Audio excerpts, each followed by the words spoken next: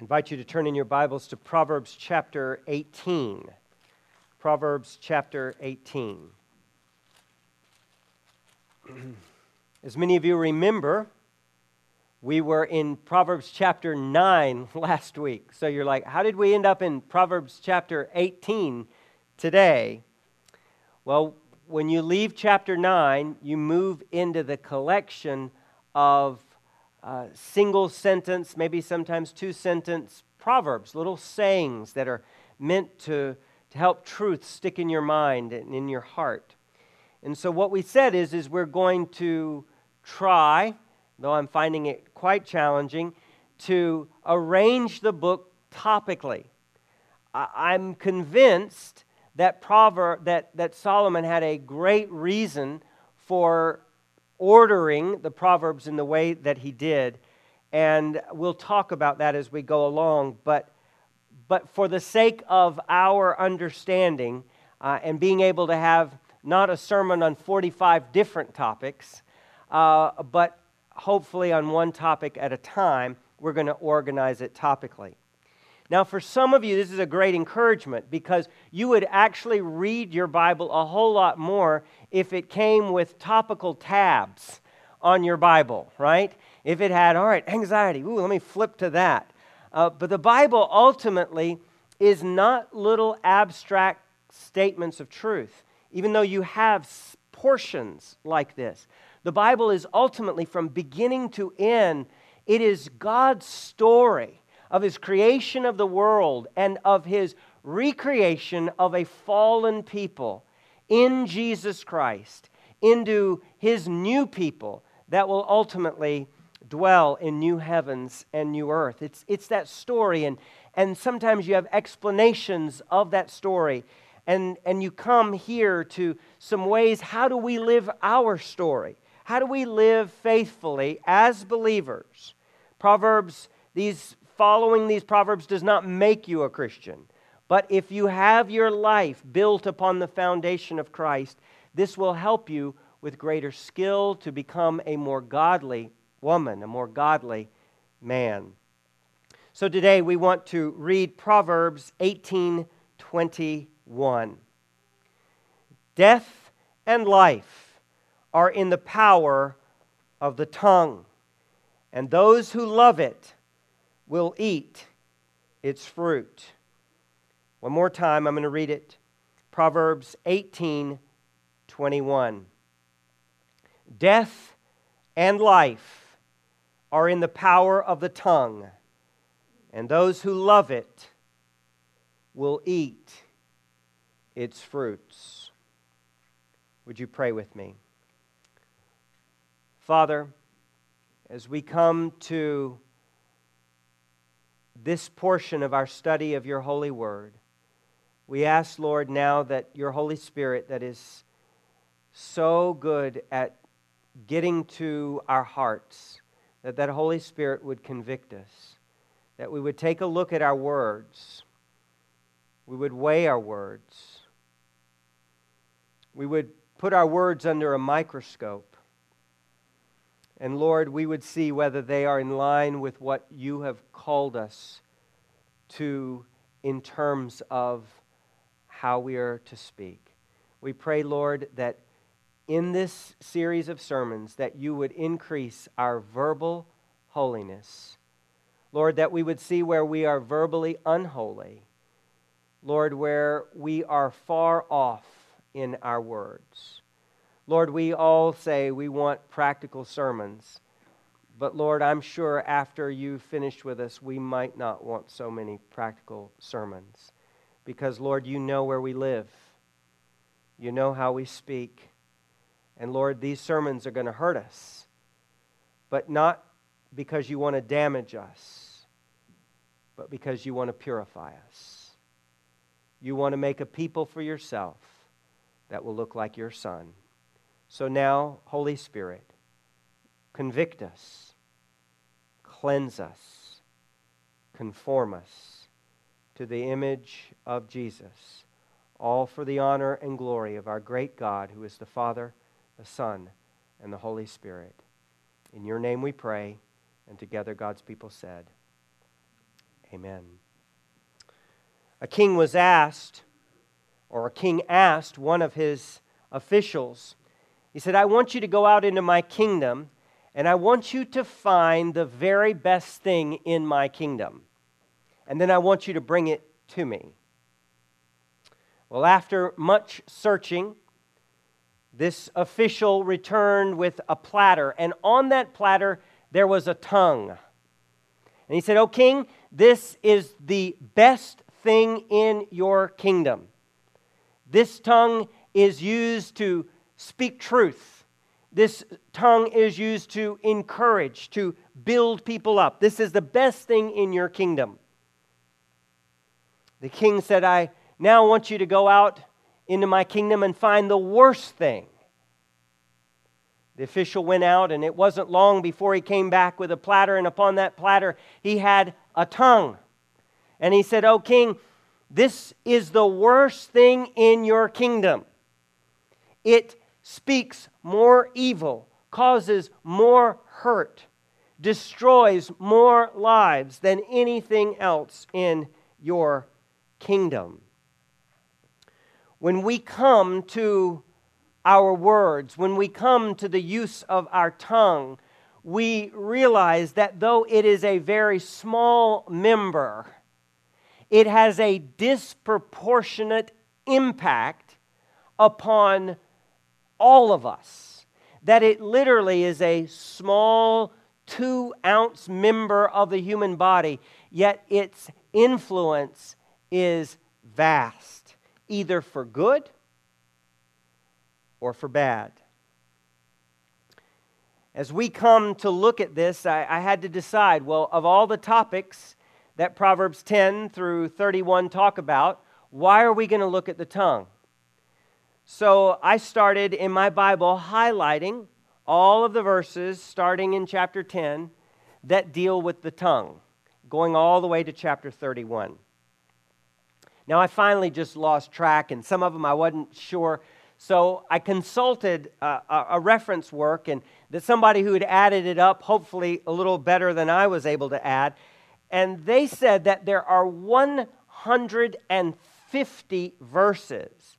Now that's not just from 10 to 31, that's the entire book. Out of the entire book of Proverbs, there are 150 verses that deal with speech. There are only 900 and something verses in the entire book, and 150 of them deal with speech.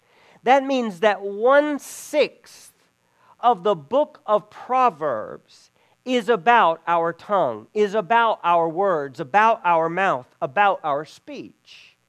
It seems like, even though it is a small thing, and something of which we often say, it's just words. What do words matter? Words. They're just not very important, not very lasting. And yet, Proverbs considers it to be a topic of such extreme importance that it devotes over 1/6 of this book that is primarily designed for the spiritual and moral training of our young people to the control and use of the tongue. You'll see that there are 2 ways that Proverbs are going to be in here. They're going to be words that you should not say. So part of controlling the tongue is there's some things that maybe you want to say, but you know it's not right to say. So you have to put a guard over your mouth. You have to check your own heart. Why is that word even wanting to come out? So there are lots of Proverbs that deal with either checking your heart or guarding your lips, refraining from saying certain things. But on the other hand, our speech is not just, let's all take a vow of silence. It actually doesn't just say words can bring death. It says words can bring life. And so it's not just that we don't say things and then we're okay. It's as in all matters of holiness. Holiness is not just an absence of badness. It's a fullness of goodness. And for some in this room, it's not just that you need to stop cursing or you need to stop yelling or you need to stop being sarcastic. For some, that's true. But it's that you need to actually speak the good word. You need to speak the timely word. You need to speak the gracious word, the encouraging word. Some of you know the lasting impact of words in your life. You have experiences, memories of maybe a father or a mother 20, 30, 40, 50 years ago that said something really hurtful to you, and it is still in your mind and heart. You can't get it out. They called you some kind of name. They said that you were a loser, a failure, you were no good. You'd never amount to anything. And here you are, decades later, and that word is lodged in your soul. But by the same token, some of you are in this room and your parents never said a hateful word to you, but they never said an encouraging word to you either. They never said, I love you. I'm proud of you. You're becoming a godly person. Look what you've done. And so we want to look at both sides, and Proverbs will help us. We look at the words that we need to not say and to check our heart why we even want to say them. And then we need to look at the words that we need to say that need to be coming from a heart of love. Love of God and love of others. You know, words are such vital signs of what's going on inside of us. They really show us what's going on.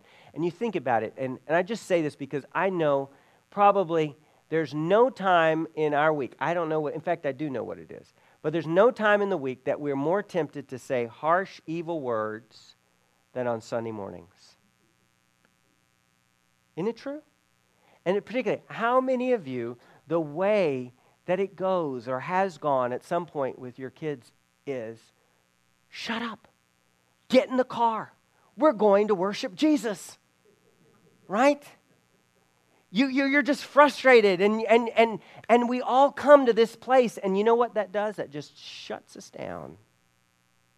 Our words have the power of life and the power of death. We've all been blessed by words. We've all been hurt by words. And you know what? Let's just go ahead and be clear. We've all blessed with our words. And we've all hurt with our words. Let's put the shoes on our own feet. And as we look at this, that we will examine our own words.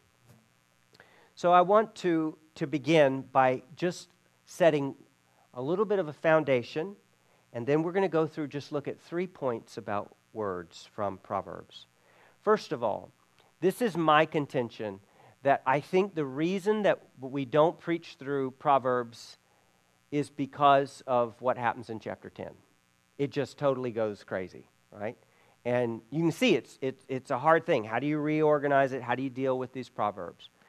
So if you are a preach through the Bible kind of pastor, it's a difficult book to know how to do. You've got to preach it one way up through chapter 9, and then you've got to modify your process a little bit, or think about it very carefully when you get to chapter 10.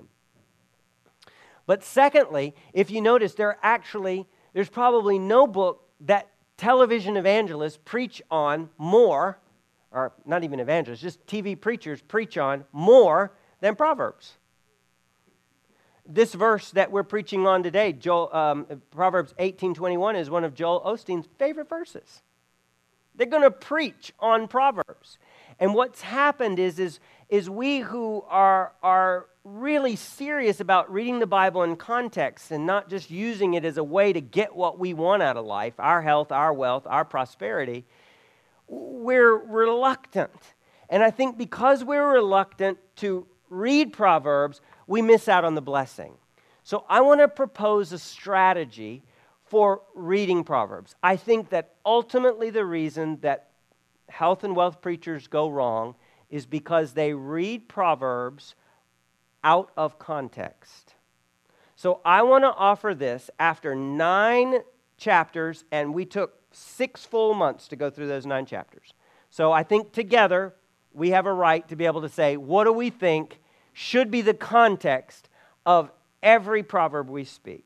So If you had to say, all right, we're going to take this proverb that death and life are in the power of the tongue, and those who love it will eat its fruit, what would you say the ground, the foundation, the beginning upon which this proverb and every other proverb must be understood in order to be understood correctly? What would you say has to be the solid rock underneath it? What is it? Well, it's got to be Jesus, but specifically in Proverbs, what's it called? It's wisdom, but the fear of the Lord. Right. What does it say? The fear of the Lord is the beginning of wisdom, the foundation, right? It's the ground upon which everything is based. Now, the fear of the Lord has to come from not just from something that's in our mind or something that we're just modifying our behavior. Proverbs is never about how can I work the universe, right? This is what a lot of Bible teachers are. I want to show you how to work the universe. These are true principles. They're true in the universe, and you can work it. Whether you're a Hindu, a Buddhist, a Muslim, a Christian, you can work it, right? I'll go ahead and tell you the truth. In a sense, to a degree, you can. You remember what Jesus says at the end of the Sermon on the Mount? He said, you've got the wise man. He hears my words, and he builds his house upon it. He builds it on the solid rock. You've got the foolish man. He builds his house. Was the foolish man actually able to build a house? You bet. He was able to build a house. And probably to every eye, the two houses look just the same. So you can come and shoplift the Proverbs. You can come and pick out principles of truth and say, I don't want to believe in all that Jesus stuff. I don't believe in the God stuff, but I'm going to take a little proverb and I'm going to try it. You know, it's got a lot about don't get into debt. You can actually read Proverbs and you will be financially better off. You can read Proverbs and you will have a better interaction with people because of your control of your words. The question comes, what happens when the storms of life hit? What happens when your life is about over? What happens when you're facing death? Let me just tell you, when you're facing death, then all of a sudden it doesn't matter. These Proverbs, they run out unless they're built on a foundation of a God, of a Lord, who is holy, righteous, and good, and you fear Him and reverence Him and worship Him. So what happens, though, the other is they've got this beautiful house. They built this mansion. Folly has her own mansion. But when the storm comes, the house collapses. I'm wanting you not just to figure out how to build a good house and have good relationships and have a relevant life and a practical application of all these things. What a foolish thing it would be for you to have 30 or 40 good years and eternal judgment and punishment away from the God that you should have built your life upon. So we're not just building for time, we're building for eternity. So you've got to have it built upon the God who is the God of the Bible, that you're trusting that His Word and all that He says is right. That's the ground. But the foundation stone that you build upon that has got to be, if it's going to be right from the Proverbs, the Proverbs are not a book of behavior modification. And that's how people read it. If I just don't do that and I do this, then I'll be okay. And yet, what do you notice? Their heart is never touched. But what do you remember as we went through the Proverbs? Trust in the Lord with all your heart. What about in Proverbs chapter 4, verse 23? Above all else, guard your heart, for it is the wellspring of life. Right? The Proverbs, Old Testament faith is not about external conformity to a set of rules or do this and don't do that. It has always been about a heart trust, a heart faith in the God that is and the God that is spoken and the God that has bound Himself to people in covenants. It always has been. So if you want Proverbs without God, then you may have 20 or 30 better years, but you will have eternal darkness. So I'm saying to you, build your life upon the God who is, and the God who is good and holy and righteous and worthy of our fear and worthy of our love. And we come to that God in trust with all of the core of our being. Not interested at all in just working life. Not interested in just having our best life now. We want to have our best life forever and ever with increasing glory and goodness. So, every proverb, if you don't want to shoplift it, you've got to read in the context of chapters 1 to 9 that this is about God. It's about the God that is. And our response needs to be one of a heart of faith, a heart of trust, a heart of reverence and fear of this loving but holy, righteous, and just God. So with that as the groundwork to keep us from using this as a secular prosperity or success manual, we now come to Proverbs. I want you to go back to the chapter that's after 9, to chapter 10. And I want you to look with me at a few things. Let's look at verse 6. We're going to just go through the chapter. I'll tell you what verse to look at. Verse 6. Blessings are on the head of the righteous, but the mouth of the wicked conceals violence. Verse 8. The wise of heart will receive commandments, but a babbling fool will come to ruin. Verse 11. The mouth of the righteous is a fountain of life, but the mouth of the wicked conceals violence. Verse 13. On the lips of him who has understanding, wisdom is found. Verse 14. The wise lay up knowledge, but the mouth of a fool brings ruin near. Verse 18. The one who conceals hatred has lying lips, and whoever utters slander is a fool. Verse 19. When words are many, this one I think I'm going to tattoo to my lips. When words are many, transgression is not lacking, but whoever restrains his lips is prudent. Verse 20, the tongue of the righteous is choice silver, the heart of the wicked is of little worth. Verse 21, the lips of the righteous feed many, but fools die for lack of sense. Verse 31, the mouth of the righteous brings forth wisdom, but the perverse tongue will be cut off. Verse 32, the lips of the righteous know what is acceptable, but the mouth of the wicked what is perverse. We could go through chapter after chapter, especially up into the early 20s, and you would just see verse after verse after verse. And each one is a world into itself. It's like in chapter 9 when it says, wisdom has built her house with 7 pillars. You are now walking into the foyer of the house, and you're just looking around. You're seeing room after room after room in this massive mansion. And in every little corner, you're hearing something about the importance of speech. How are you going to have wise, godly speech? One of the reasons, and you're going to notice this, you saw it there in verse 20.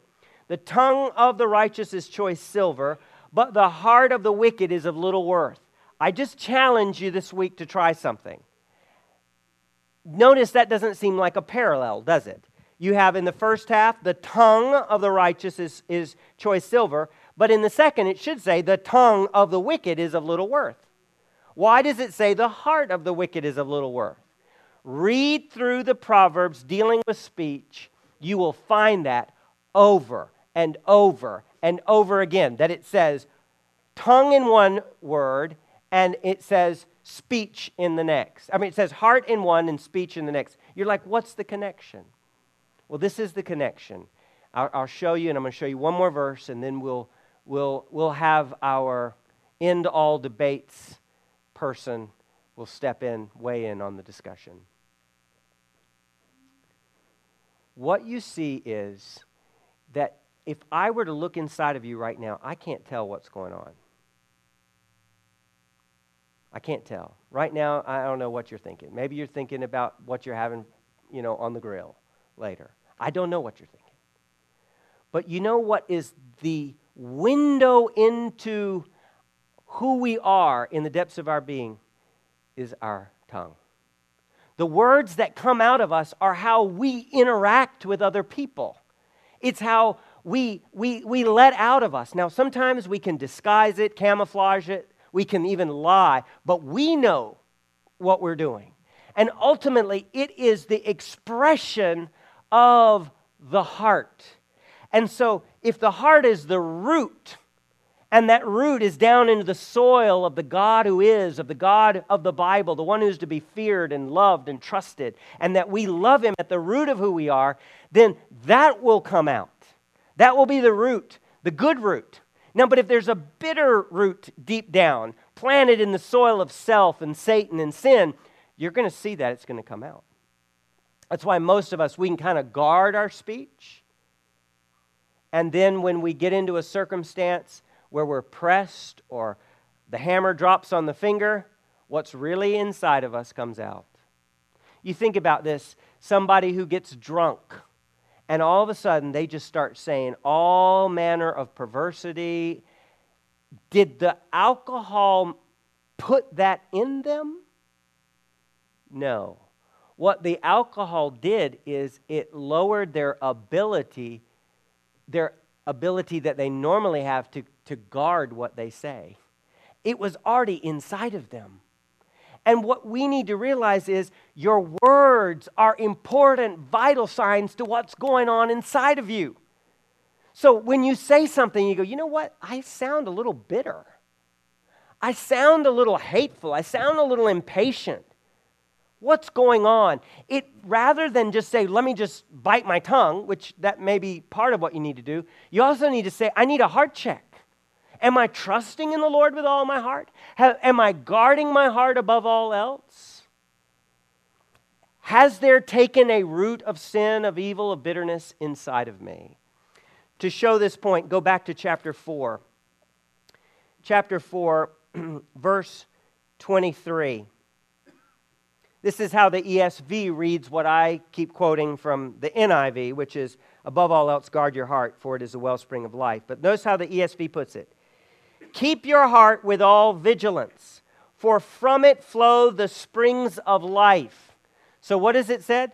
Keep your heart, make every single effort you can to actually go after the core of who you are, the command center, the control center, that you're right with God in the core of who you are. Not behavior modification, but heart transformation. You fill yourself with the Word of God. You confess your sins. You're walking with the Spirit. The Spirit's the one who gives you a new heart, right? So that's the most important thing. Well, have you ever noticed what the very next verse is? What's the next verse? Notice it. Put away from you crooked speech and put devious talk far from you. Go through Proverbs, you'll see it chapter after chapter, verse after verse, that there's this connection between the heart and the mouth. You don't have a word problem. We have a heart problem. It's just that we can fool ourselves until all of a sudden something goes against self.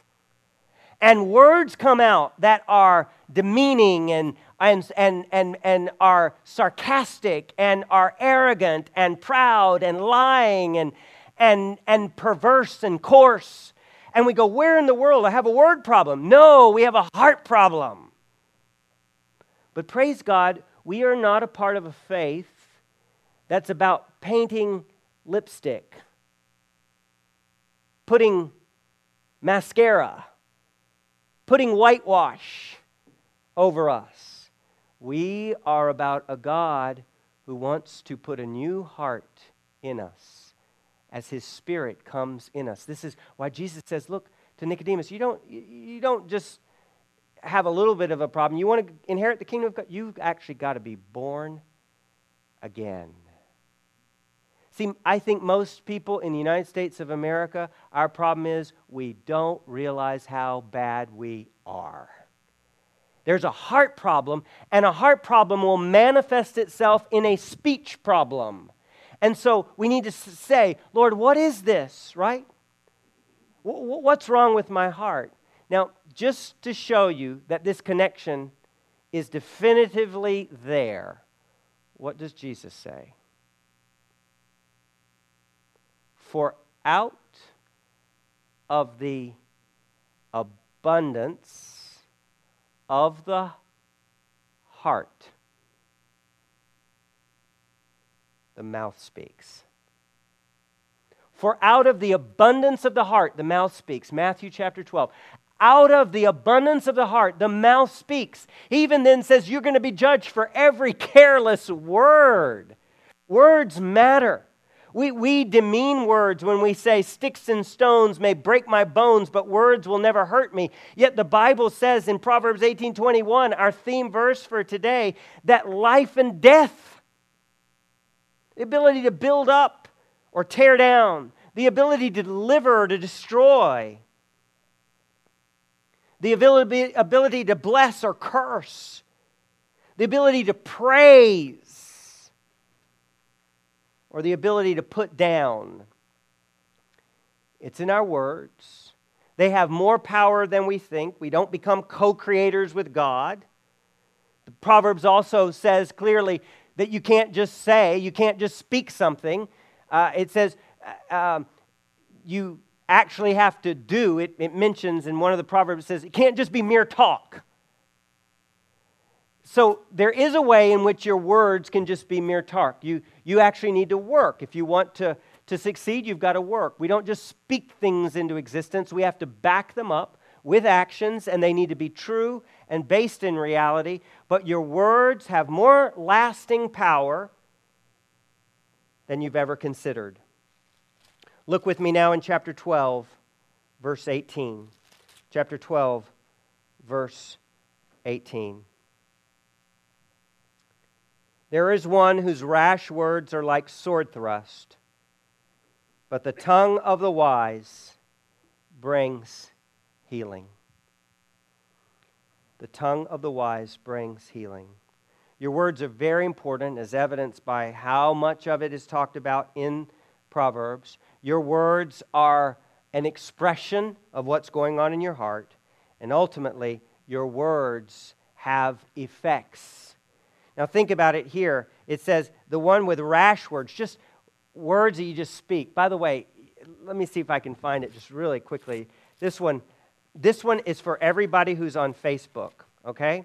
This is for you if you are on Facebook. It's Proverbs 29:11. A fool gives full vent to his spirit, but a wise man quietly holds it back. That's extra. You just put that on your Facebook page, right? Don't vent. You don't have to say everything you've ever thought, right? It's not just, is it true? It's, is this something I should say? And we're a culture, we just love to vent. Well, here you've got to see back in chapter 12, verse 18, there's one whose rash words are like sword thrust. How many people have you thrust through this week with your words? It's true. I'm just a truth teller. I tell it like it is. Words that I always love, and I know I'm not going to like what's coming. You know what the problem with you is? When I hear that, I go, okay, here it comes, right? You know what the problem with you is, Pastor? Right? They're like sword thrust, right? How many of us, do you realize that the world wants to just say it's just words? But what is it that God used to create the universe? And God said, let there be light. And there was light. You think about, what does Satan actually come down into the garden? He wants them to question the Word of God. Did God really say? He's wanting them to undermine, to question, to doubt the Word of God. The very first words they speak after sin is I was afraid, and so I hid. That literally, sin brings us shame and hiding from God. You think about what is it that God says that His Son is. Words reveal the heart, don't they? They reveal the heart. Can't see what's going on in the heart, but you hear the word, it's revealed. You see it. Well, what is the Son of God? In the beginning was the Word, and the Word was with God, and the Word was God. You want to know what God is like? Jesus said, you've seen me, you've seen the Father. Words are vitally important, and God wants our words. He wants us to have verbal holiness that comes in line with His character. God is a God who, when He speaks, it is good, it is true, it is just. And so He wants us to speak in such a way, to realize there is power in those words, that when we put out that sword thrust, that sometimes that's going to be a wound that is going to last for years. But what about the tongue of the wise? Well, it brings healing. Look in chapter 15, verse 1. A soft answer turns away wrath, but a harsh word stirs up anger. I had somebody, crazy story, I had somebody say yesterday that they were going to smack me, right? And it wasn't Jennifer. It wasn't Jennifer. It wasn't anybody I'm related to. And a million words came to my mind. Like, really? And I just remember, I'd been working on this sermon. That was my test. And so this is the only thing that came out from me. I was like, I mean, it's very lame, but this is all I had, right? I said, I think I'm too old for you to smack. That's all I had, right? But you know what? It just totally diffused the thing. It was just gone. And I just wouldn't bite. They just couldn't get a rise out of me. They just couldn't push me. And how often do we realize, you know what, when they come, it's like, Ken, it's like the deflecting in all these martial arts, right? I mean, half the thing is not just coming back at it. You deflect the blow. Right? A soft answer turns away wrath, but a harsh word stirs up anger. Look down to verse 4. A gentle tongue is a tree of life, but perverseness in it breaks the spirit. Would you say that when people look back at your words, you're going to have a certain number you'll speak, and then your stammering tongue will lie silent in the grave? Will it have been a tree of life? Or will it have been a pot of poison? You see this in our verse for today, 18:21. Death and life are in the power of the tongue, and those who love it will eat its fruits. What does that mean, eat its fruits? Do you know what? A lot of the life you're living, a lot of the relationships you have in your family, at church, the closeness, the love that you have with other people, you're eating the fruit of your words. Some of you go, I don't know why my kids don't like me. Think back, what'd you say to them? You know, it's not the only reason. But you eat the fruit. Nobody likes me at church. Well, what have you said to people at church? We live by the fruit of our lips. See it in the verse before, verse 20. For the fruit of a man's mouth, from the fruit of a man's mouth, his stomach is satisfied. He is satisfied by the yield of his lips. It's a two-verse structure. It begins with fruit in verse 20, and it ends with fruit in verse 21. And it's saying that literally you're living by your fruit. Now you say, wait a minute. You can see in a very practical way, when Jennifer and I go home today and we eat our lunch, I will be eating.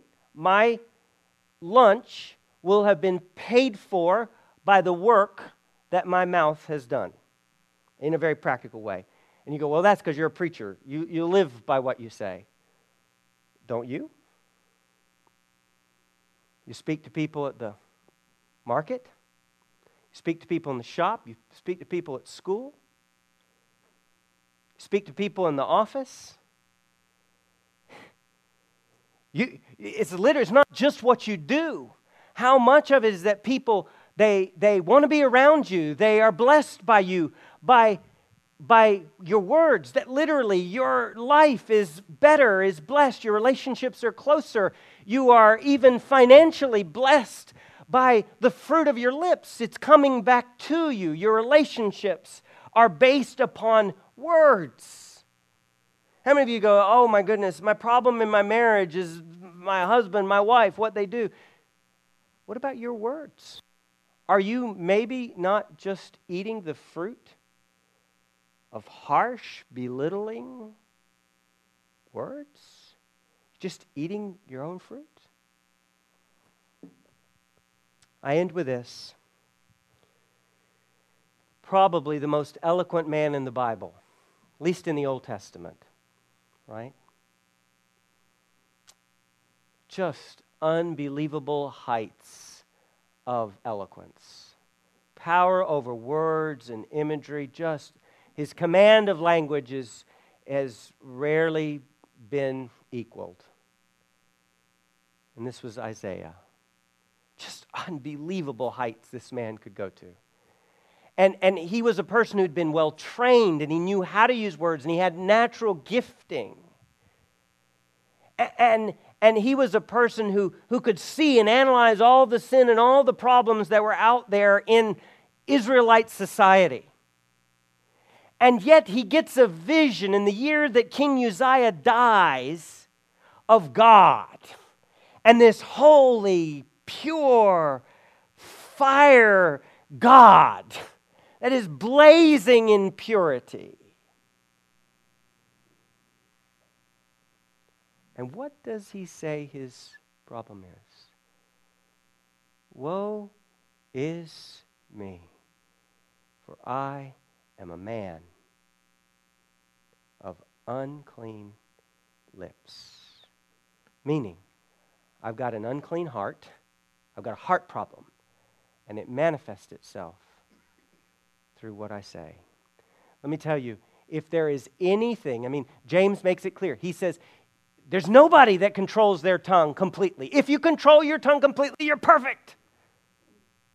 There is nothing that should keep us on our knees. There is nothing that should make us humble. There's nothing that should make us say, God, He opposes the proud but gives grace to the humble. There's nothing that should keep us trusting in this awesome God that is before us than actually listening to what we say. And how weak and how wrong and how against God's glory it is. There's nothing that should drive you to the gospel than the weakness and the filthiness and the shallowness of your words that express a heart that stands in need and says, I need thee every hour. Let me tell you, if you get through a whole day and every word in that day is perfect, you're gone to glory. That's the only thing.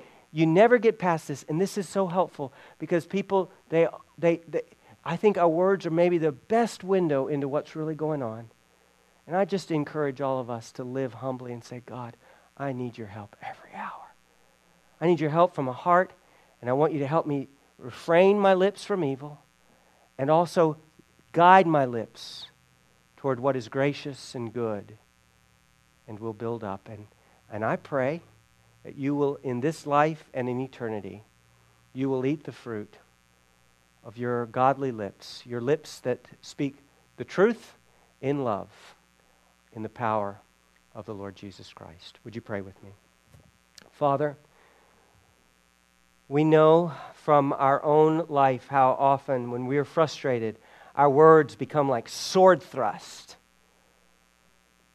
And how we can destroy in just a matter of seconds things that have taken months or even years to build up. Relationships that we've had for decades can be destroyed with a single blaze from that forked, dragon-like tongue that is set on fire by hell itself. Oh God, we stand in need of you every hour, every minute, every day. Lord, would you right now help us to say, Lord Jesus, we're sinners, forgive us. Would you come from your altar and purify our lips, and would you give us a new heart? And then, Lord, may our lips glorify you. May they bring praise to you. May they look and sound like the lips of our gracious Savior. the Lord Jesus Christ. It is in His name that we pray, and together God's people said, Amen.